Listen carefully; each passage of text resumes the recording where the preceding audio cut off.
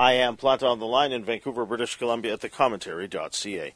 James Mullinger joins me now, the popular English comedian who a few years ago moved to Atlantic Canada, recently published a memoir, Brit Happens, or Living the Canadian Dream. It's a fine book, funny and full of insights about Eastern Canada that make one want to go there. The book also features a fascinating look at comedy, from the early spark that young James encounters listening to comedy albums, then certain movies that interest him in the art and craft of stand-up comedy. I'll ask James about how he arrived at his style of comedy, about performing, and the work he's continuing to do, not just with live performance, but television as well. James Mullinger is a writer, comedian, filmmaker, and public speaker. He has over 20 years' experience in publishing as well, having served as comedy and photographic editor for British GQ magazine. He moved to Canada in February 2014, and since his arrival has sold out comedy shows across the country, appeared on CBC Radio's The Debaters, as well as specials of his own. He is also the co-founder of Edit Magazine, Atlantic Canada's first ever international magazine, an award-winning premium media brand. He's also done remarkable work raising money for various charities as a comedian and keynote speaker. His website is at jamesmullinger.com. This book is published by Goose Lane Editions.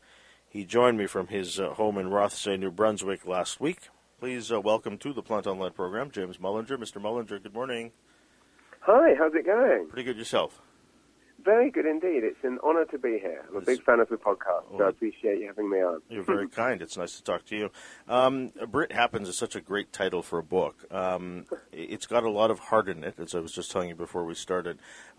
This move from England, where you and your wife and your family, you have successful careers in magazines.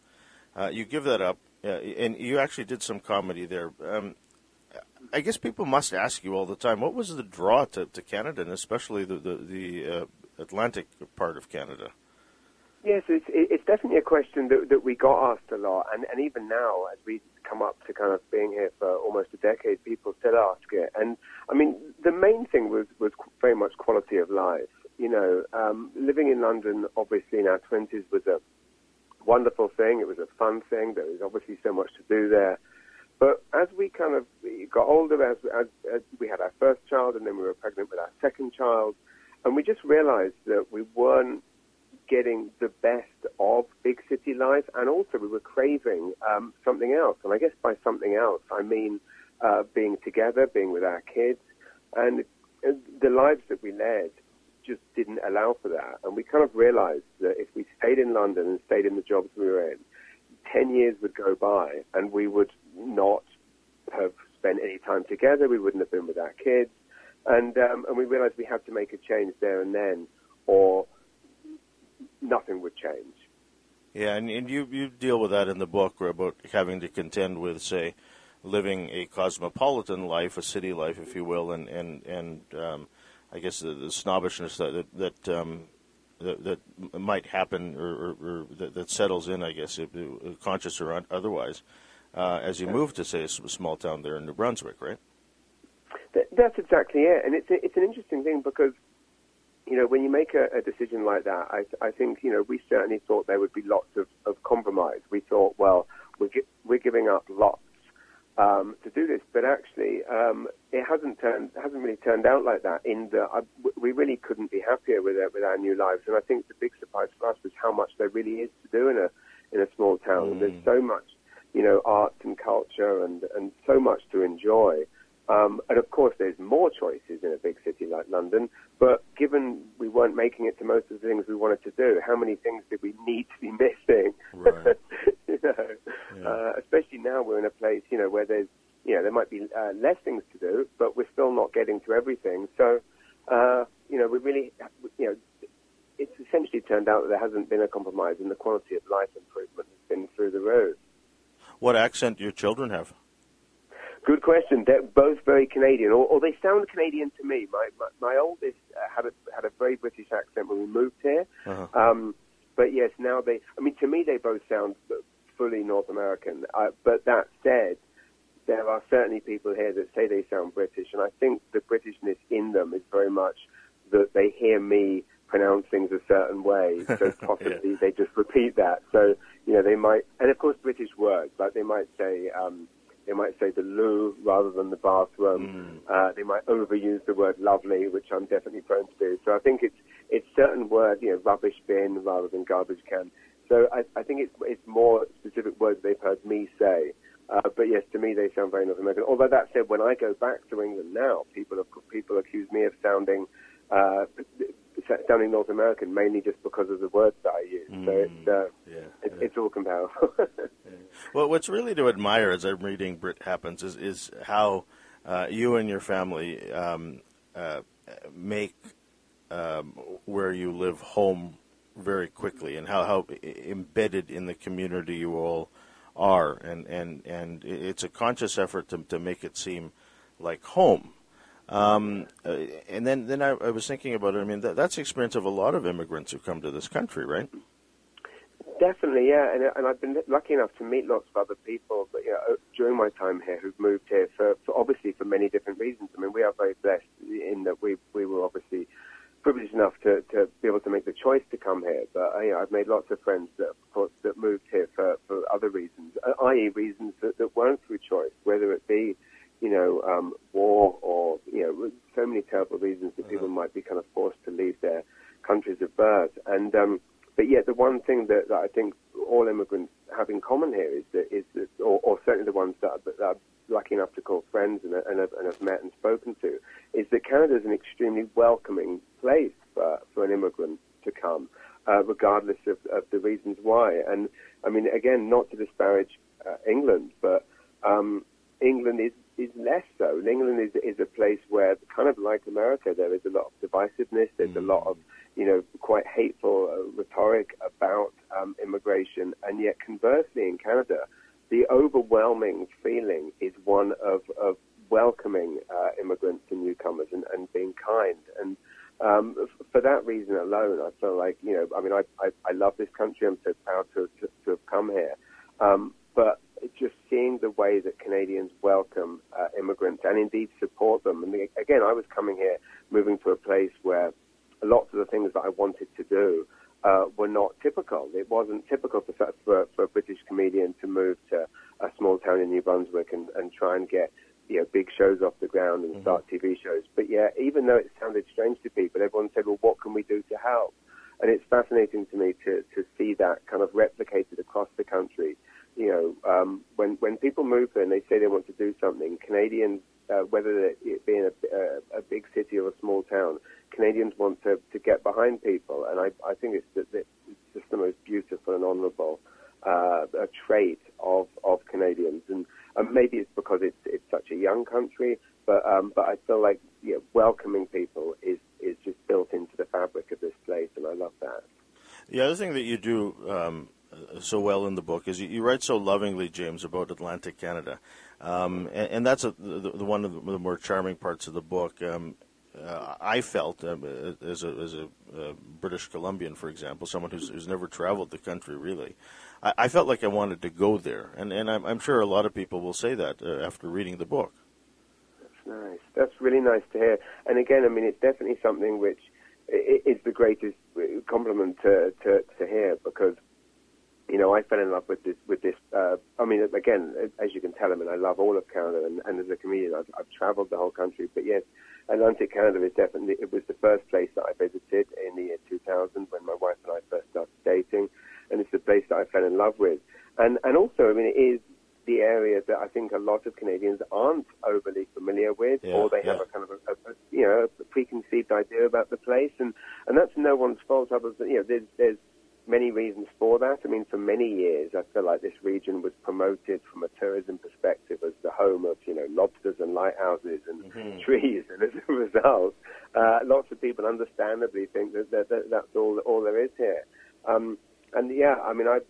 fell in love with the place. I fell in love with the people. And really, it's very much the focus of the book was, as with any memoir, you have to find you have to decide when you're writing it, what is the thing I'm going to focus on. So for me, it was very much about what were the things about my childhood and my upbringing that led me to fall in love with this place. And I think really, which is why in the book I talk a lot about, my difficult childhood and being bullied and so forth, because all of those things created in me, obviously, a hatred of bullies, but also a love of welcoming people. So I felt like it was those things in my childhood that made me fall in love with this place so much when I came here, because I couldn't believe that there were just so many people wanting to be nice to people, and that to me just warms my heart. And again, I've been here almost a decade now, and every day I wake up and I look at the water view, and I never stop appreciating being here, and that's really nice to hear that comes through in the work.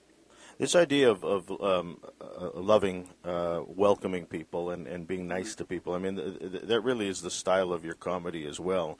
And you talk about this in the book, about how you arrive at that, or not necessarily how you arrive at that, but how you are as a comedian as opposed to other people who are perhaps more abrasive or aggressive.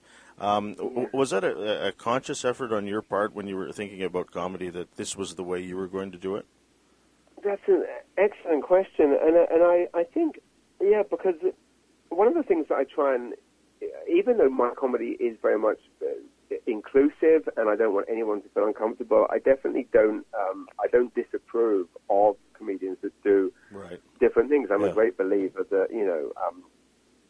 there is a comedy style for everyone, and I've never thought that any particular comedy should be banned or shouldn't be done, but then people have a choice when they buy a ticket, and someone might choose to go and buy a ticket to see a comedian that is known for being offensive. And if that is the case, and you choose to go, don't then complain if you're offended, because that's what that person does. And so, I mean, it's a very interesting question, because I don't know if I ever set out specifically to be inclusive and be uplifting. And again, I mean, I'm the butt of all of my jokes. I never want anyone in the audience to feel uncomfortable. So I don't know where that necessarily stemmed from, other than certainly coming here, I realized that, I guess from a commercial standpoint, I realized that it was a great way to do comedy from a business perspective. But I think mainly it was just because that's what I wanted to do, and it was never really a decision. It was more just what felt right to me. And when I'm on a stage, I feel so grateful that anyone would ever want to come out and see me live. I spent so many years at the kind of bottom rung of the comedy ladder, toiling away, doing bad gig after bad gig, getting booed off stage. So to ever reach a point where people will choose to get a babysitter and come out and buy a ticket to see me, I'm kind of so honored by it that I kind of almost don't want anyone in the room to not have a good time. So I think that's where it came from. And it's just kind of become organically like that. And yes, even when I'm, if I'm dealing with a heckler, I still kind of find myself not necessarily going down the abusive road, which again, there's nothing wrong with that. I mean, a comedian like Jimmy Carr, if you go and see Jimmy Carr, that's what you're going to get, and he's very good at it, and it's to be admired, that style of comedy. But yes, just for me personally, I just found wanting it to be something which everyone felt comfortable, everyone felt happy, everyone felt uplifted. That was just it just came out that way, and it's resonated with people, which means everything. You've been able to travel Canada, doing your work as a comedian. There's a funny episode in the book about coming to do a private gig here in Vancouver, if people read that part of the book, they'll realize how just obnoxious the wealth is here in Vancouver. It's a pretty good gig for you as a comedian, but for a lot of us who live here, we realize what we dislike about this place, I guess. That's interesting. Yeah, it's funny. I'd never really looked at it that way, but yeah, I guess it does come across like that, and it's true. It's a crazy thing. Yeah, people should read the book. It's a private gig that James did, where he was invited to perform at a private party, stays at a fancy hotel in town, and is taken to the gig in a limousine, back and forth. And anyway, I digress. And again, I mean, tellingly, the gig didn't go very well. Which again, I mean, I always Yeah. I always blame myself for. I never blame scenarios. Although there are situations when you're more likely a gig is going to go better. But yeah, I'm a great believer that whenever it goes badly, I blame myself. But by that rationale, when it goes well, I can take all the credit. So what I wanted to ask, James, is having seen the country as you have and performed in various parts of the country, is humor different in different parts of the country? I mean, I went to a show here in Vancouver, and this is before the pandemic, and I realized it's pretty tough. A pretty tough or savvy crowd, if you will. And then I went to a show in the Burbs, and I don't know, it's probably where I was sitting, but I found that everybody was laughing at everything. Yes, that's it. It's a good, it's a very good point, because it does vary to an extent. But I mean, to be honest, it varies so much from England, where it's doing comedy in England is extremely hard for many reasons, but one of which is the audiences, especially in comedy clubs, they are very drunk. And of course, I mean, that's a British trait. But to give you an example, I mean, in a Canadian comedy club, you will run a show for 100 minutes straight through, and you'll do table service. In England, you could never do table service because people are drinking so much that they literally have an intermission every 20 minutes. And in those 20 minutes intermissions, people are literally doing shots. They're stockpiling, 3 or 4 pints to last in the 20 minutes. So when you do a comedy show in a British comedy club, generally, for the majority of the audience, comedy wasn't their main reason for coming out. Like, comedy is probably 3rd or 4th down the list. Number 1 would be kind of getting drunk. Number 2 might be having a fight. And then comedy is 3rd or 4th. And so in the UK, it's brutal, but it's a great way to learn the craft, because when you walk out on stage in a British comedy club, you need to get them laughing very quickly, or they're going to be throwing things or booing you off. Conversely, in Canada, and again, this kind of goes for all, every single province, every single part of Canada, people will give you a bit more grace. Like they're not going to boo you off, they're not going to be impolite, and they're not going to be drunk, or certainly not British drunk. So as a result, you can kind of ease into it a bit gentler. So the gulf of difference between coming from the UK, where there's this, which again, like I say, is a great place to learn because it makes you very tight and very honed very quickly, and then coming here, where audiences for the most part are very nice. I do notice slight differences across Canada, and then again, to your point about a small town in the suburbs compared to a big city. But to be honest, compared to the UK, it's such a pleasure whether I'm in doing a comedy club in downtown Toronto or downtown Vancouver, or indeed in a tiny town in Prince Edward Island.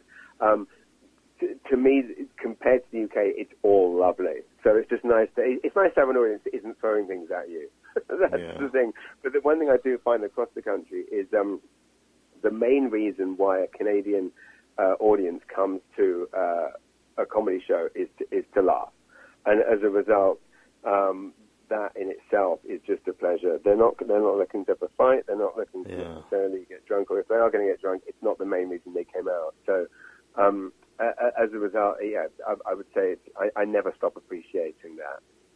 The other delightful thing to read in the book is your upbringing, if you will, as a movie fan, and seeing. There's one scene in the book where you talk about the documentary Comedian, the Jerry Seinfeld documentary, and just what that film sparked inside of you. You mentioned another movie that I actually haven't seen, but I actually have a copy of it. I found it somewhere in the shop one time. Punchline, is that that with Tom Hanks? Is that with Sally Field? That's exactly it. Yeah. Yes, it's funny, and it's interesting you mentioned both those movies. I mean, I'm sitting here at my desk, and I have a poster of Jerry Seinfeld Comedian that he signed for me to my right, and I can see the DVD case for Punchline as well right in front of me. And yeah, definitely those two movies, just both of them inspired me in different ways. But to me, it was just that thing of seeing. I mean, in the case of Comedian, seeing Seinfeld, the considered by many to be one of the greatest comedians of all time, seeing him struggle and essentially fail and struggle at gigs as he kind of tried to come up with a new set was a very eye-opening and enlightening moment for me when I kind of said, wow, if even he can struggle, then surely that almost gives me permission to fail as well. And then in the case of Punchline, it was interesting just watching a movie about people who were kind of oddballs like me, who just decided that they wanted to try this thing and found this other like-minded people, and just seeing that connection that they all had, I was fascinated by it. Just this idea of people from all different walks of life all coming together with this one goal, which is just to make people laugh. And even if it was just men making people laugh just once, that would be enough to get that buzz. And that really, really attracted me to the craft. And I think it was just all of those little things that throughout my childhood were kind of these tipping points of pushing me towards the stage. I got to watch that this weekend. Thankfully, I have the DVD. This thing that you said a moment ago, but if watching Seinfeld, if he can struggle, it gave you permission to do so. You were able to tell him that as well. What was his reaction when you said that to him? It was beautiful, and again, I mean, it's one of those things, and I think I touched upon this in the book, about this idea of people saying you never meet your heroes. Yeah. And my experience of meeting my heroes has always been absolutely wonderful. And yeah, I mean, to be able to sit down and actually tell Seinfeld how he inspired me, and again, he sent me a note that said, as Ray Liotta, he says, I was delighted that I put you on the comedy part. As Ray Liotta says in Goodfellas, for guys like us, there was no other way. And just the idea of Seinfeld even calling us like as us guys, even him just being in that group of guys. And I think that's one of the things that I've always just loved and admired about him, is that he has had so many opportunities to obviously do so many other things, but yet he always comes back to stand up. And a lot of people become successful and then they leave stand-up behind because, let's face it, it's hard and it's a grind, and it's probably less of a grind, I guess, if you're flying around on private planes, but still, it's not an easy thing. And he's always come back to stand-up because he loves the craft, and I think that's the thing that I love so much about it. And really, any creative field, whether someone be a painter or a writer or a comedian, whatever it is that they do, if you love that thing, it doesn't really matter at what level you're doing it, whether it's to 5 people or 5,000. If you love that thing, then you are never happier when you're doing it. And I think that's the thing that's really stuck with me. And even though, I mean, he has everything and I have next to nothing, I am still never happier than when I'm doing stand-up, even if it's just to 5 people. There's an episode in the book, James, where you talk about losing a dear friend, somebody who took their own life, and mourning them and the sadness, obviously, that comes with that, and then finding that you have to, say, appear at a fundraiser the next night. This is incredibly insightful in terms of the work that you do as a comedian, the craft, if you will, because I keep wondering, how do you do it? Yeah. Thank you very much. Yes, delivery looks a bit like that, but you're right. It's because there's so many instances where you have to do the job and something has happened that puts you in a place that you don't feel like being very funny, and that can be something absolutely kind of life-changingly heartbreaking like that, where everything was, I basically never felt less funny. I've never felt less like doing stand-up, especially with all of the other things, that were coming together, mentally at that moment. For example, the fact that, he was the reason that I had moved here. He was someone who I'd kind of worked with. There were so many reasons why the last thing I really needed to do was get on stage, but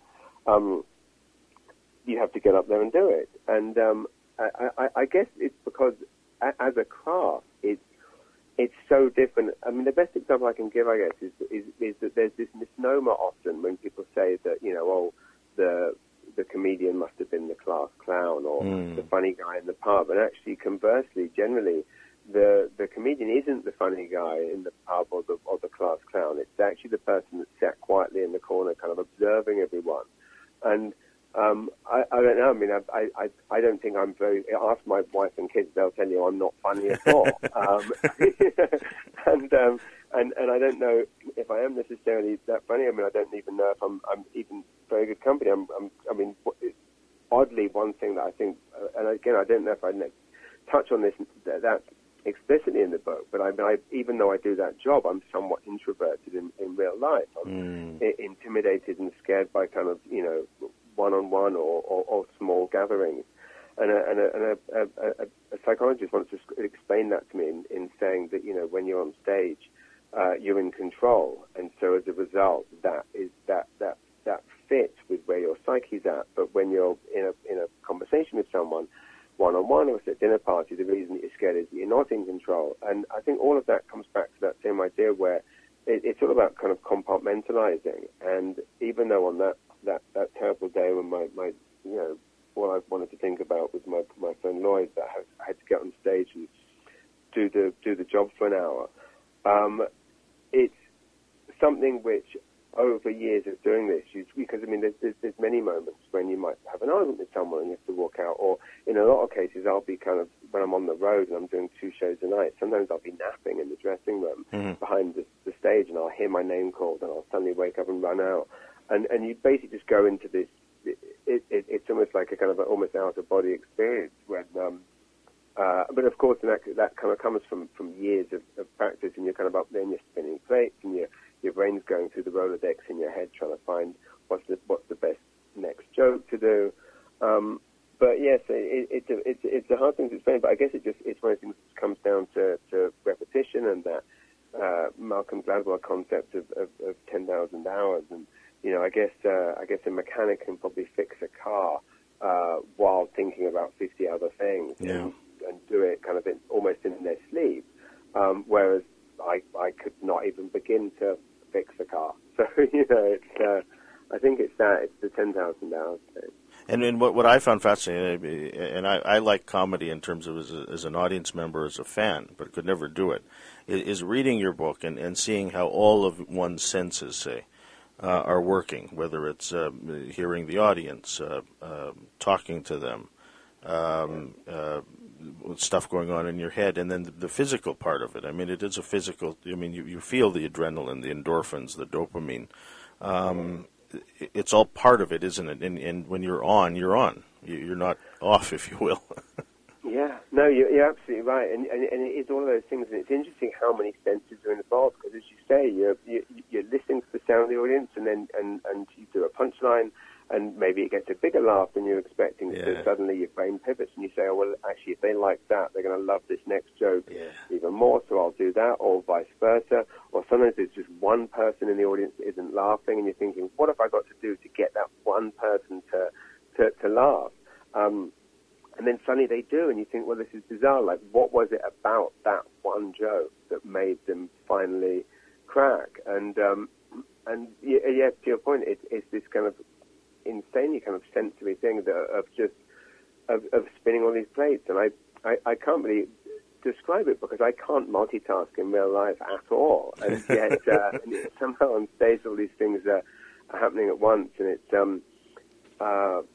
and again, like I say, it's very much out of my comfort zone. I mean, as a child, I wasn't in school plays. I wasn't at all, confident, and I'm still not really. But it was just a kind of, I think, a love of the craft, and basically realizing that, as per what every comedian has done, I have to get out there and get on stage as often as possible, and just keep doing it. And I'm a great believer that anyone can do it. Anyone.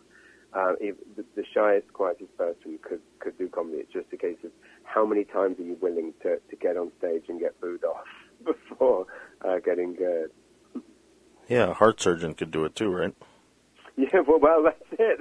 There you go. That's exactly it.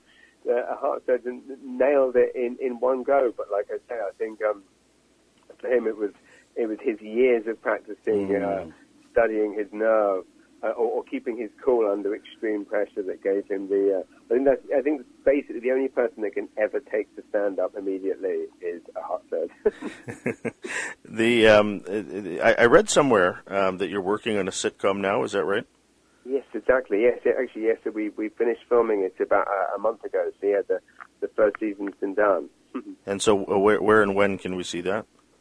Yes, it's so it'll be on Bell 5 TV1. So anyone with Bell 5, that'll be on Channel 1 in the comedy section. And Bell has I do another show for them, which is a documentary show called Atlantic Edition, where I interview Atlantic Canadians, Classified, and we're on the third season. And they said, we've had some success recently with sitcoms like Jonathan Torrens and Mary Walsh.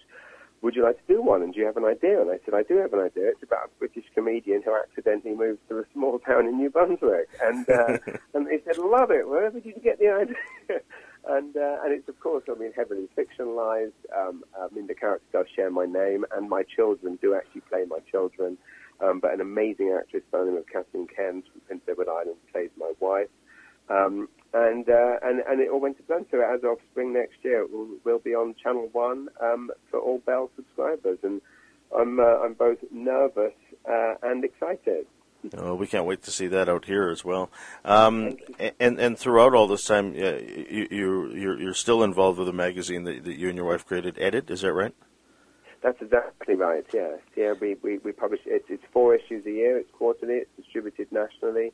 And we both produce it out of our home together using, but I guess, skills that we kind of learned working for much bigger magazines, although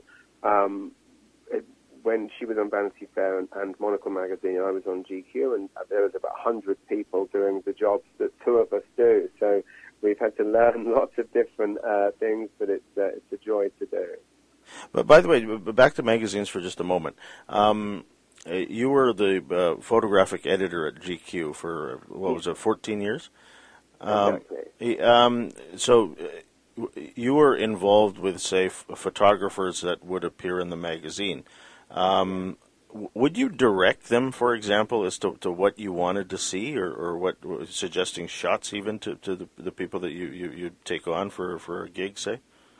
Yes, exactly. Yes. So I myself have literally no photography skills of any kind. In actual fact, it's partly why my father thought it was hilarious when I got the job, because when I was a kid, he would teach photography at my Scouts group, and I remember one time as a teenager, he asked me if he could borrow some of my photographs, and I thought, oh, that's good. He wants to borrow some of my photographs, and it was actually as an example of what not to do.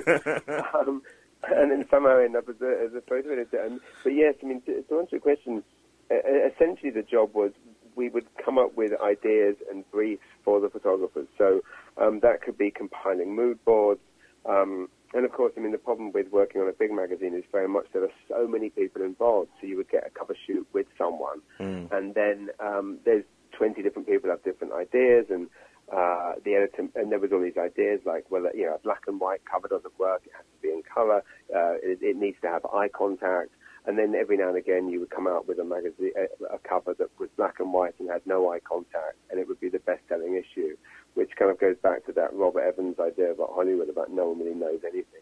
In magazines, it's just all guesswork, and people are constantly saying, well, this is the type of cover that sells, or it's sex sells, but then we would have, something non-sexy on the cover, and that would sell. But yes, it was obviously a very, very creative job, where basically you're all just kind of trying to figure things out and work out what looks good, and then that kind of constant debate between art and commerce, and you want to create something beautiful and brilliant, but then equally you need it to sell. But yeah, so it would be working closely with the photographers and coming up with ideas, which when it came to doing the comedy issue was just such a blast, because of course you're photographing comedians with great photographers, and everyone's got crazy ideas, and you would just do whatever it took to come up with something absolutely hilarious. The thing that I can't get over as I'm thinking about the book and talking to you now, James, is how, and you point this out throughout the book, is how lucky you have been with life, but at the same time, there's a lot of hard work that's involved, and we should stress that, because making these decisions to say give up a career in magazines and to move to a different country, these are things not to be taken lightly, and yet you're able to make them work out, and I would say that It's a part your own, say, will or hard work and determination, but there's luck involved in that too, isn't there? Absolutely, and I think that there always is in life, because I mean, in the same way that we can have terrible bad luck, we can have good luck, and I think the ultimately what it boils down to is that you can, I think when someone's, I mean, there's that famous phrase about the harder I work, the luckier I get, but the reality is that there is that, because there's plenty of people that work extremely hard and work 100 times harder than me and don't get anywhere near the breaks that I've got. But, I mean, the GQ thing being a perfect example, where I left university and then, got a 1-week internship at GQ. Now, that's extremely fortunate. There was dumb luck that week I happened to phone up, about the internship, and happened to be the person that got that 1-week internship. Now, obviously, it was, hard work that kept me there for 14 years, but it was extremely lucky that I got my foot in the door there.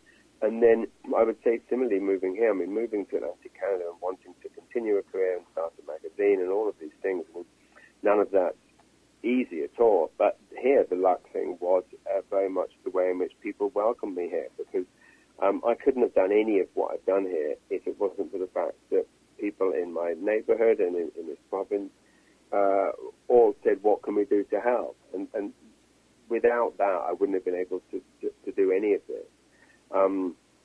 So yeah, I never ever stop. I never stop appreciating the good luck that I've had, and indeed, always want to kind of share advice and good fortune and good luck, and indeed anyone else looking to kind of do anything like what I've done. I'm always looking to help them, because people were kind enough to help me. I think that's what a lot of people get out of the book. They'll find some wisdom in it. They'll laugh out loud. I laughed out loud a couple of times reading this. But there is some wisdom in here, and the examples that you give, I think will certainly help some people. It's been such a pleasure to talk to you today, James. I really enjoyed the book. Thanks for your time. Oh, thank you so much. It means the world. And like I say, I love listening to you. So this was really an honor to do, and I've been looking forward to it. And thank you for making this the highlight of my week, month, year. The website for more is at jamesmullinger.com. The book is called Brit Happens, or Living the Canadian Dream. It's published by Goose Lane Editions. It's author James Mullinger. Join me on the line from Rothesay, New Brunswick, in Vancouver. I'm Joseph Planta.